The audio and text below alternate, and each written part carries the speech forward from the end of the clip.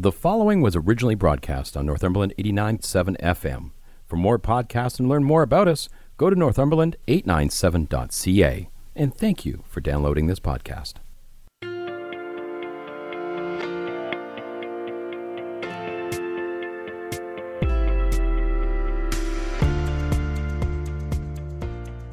Today we're going to focus on Airnet Wireless, and I have on the phone with me Andrea Jeptha. Hello, Andrea. Hi, Mark. Tell us about Airnet. Tell us how you got started, how much of the area in Northumberland you cover, and all the history of the business. My dad, Carl Jeptha, started it back in 98.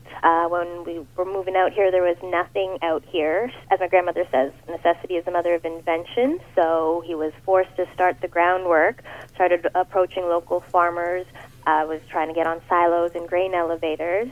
And then when we were incorporated in 2002, we were the first telecommunication company on the Coburg Water Tower, and that helped us then rebroadcast the signal back out to the wireless network that he had built. Spans across Northumberland County, going as far as Brighton, north towards Rice Lake, and over towards Perrytown Garden Hill area. So I'm going to guess that your dad has some background in telecommunications. Right. So he was the head of operations and technology for a company that he was working for back in Pickering before we had moved out here. So yeah, he's been in the telecommunications field since we moved to Canada. Are you okay if I ask where you moved from? Yeah, Cape Town, South Africa. What brings a family from Cape Town, South Africa to Canada? And then how did the move happen from Pickering to come to Northumberland? Well, Cape Town, South Africa, back in those times was still under apartheid rule.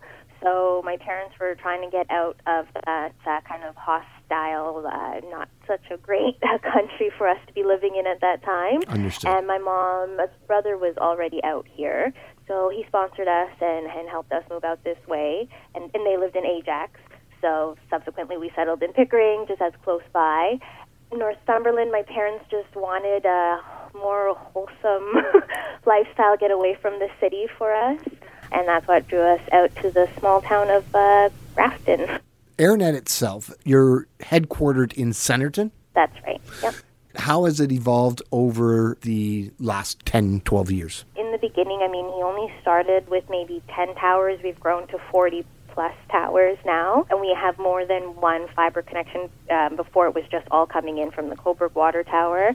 We now also have a secondary connection coming in from Colburn, so that gives us coverage from east and west side there. And then, constantly upgrading the equipment. So now we're also on our LTE 5th generation equipment that we've been rolling out across the network as well. When March 2020 came along and the world ground to a halt, how did that impact you guys? You have technicians going out to do site surveys, to do installs. How did that suddenly change? Well, it was a huge shock, and it was a huge scramble for hand sanitizer. We definitely had to step up our safety procedures to make sure they were, protected for when they were going into the homes. But then as things changed, we did halt going into houses. So we then had to come up with a whole new outdoor procedure and remote install, so that we weren't going into customers' homes, so that our technicians, again, were limiting contact with, people that way. Following that, we would basically do a second install after things did lift. We were able to go back inside at no cost to the customer, of course, and then redo our proper interior install as we would normally do. Because you guys are a technology company, that's an essential service. No point in time where you guys were shut down, correct?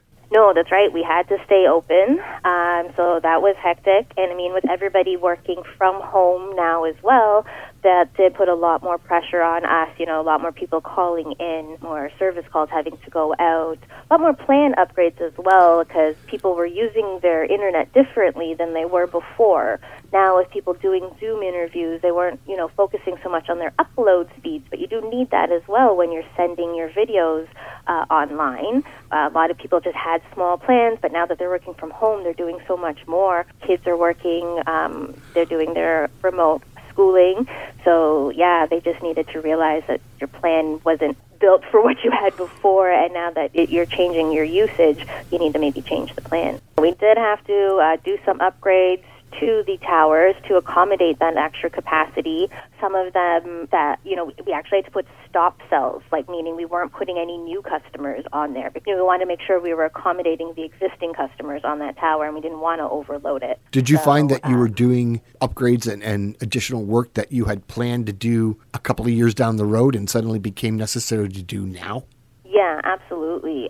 Projects that we had kind of in the future, like where our hands were forced, we were basically having to do those because of the demand that we were now faced with. With all the talk about rural internet service from both federal and provincial governments over the last few years, was there extra monies available that you guys could tap into, both from a rural internet point of view, but also from a pandemic support point of view?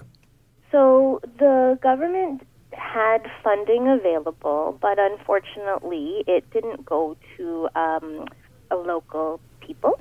Unfortunately, government money has been handed out to bigger guys. Gotcha. We've never received any government funding. We've never received any support that way. There have been things that, once again, we were forced to do, right. But I think we're good, and we will be rolling out. One of the things was we've been wanting to for a while, to go paperless, and then we were forced to because, not wanting to exchange paper contracts, things like that, when the techs are on the road. So we've now implemented that, and that's something we'll be keeping.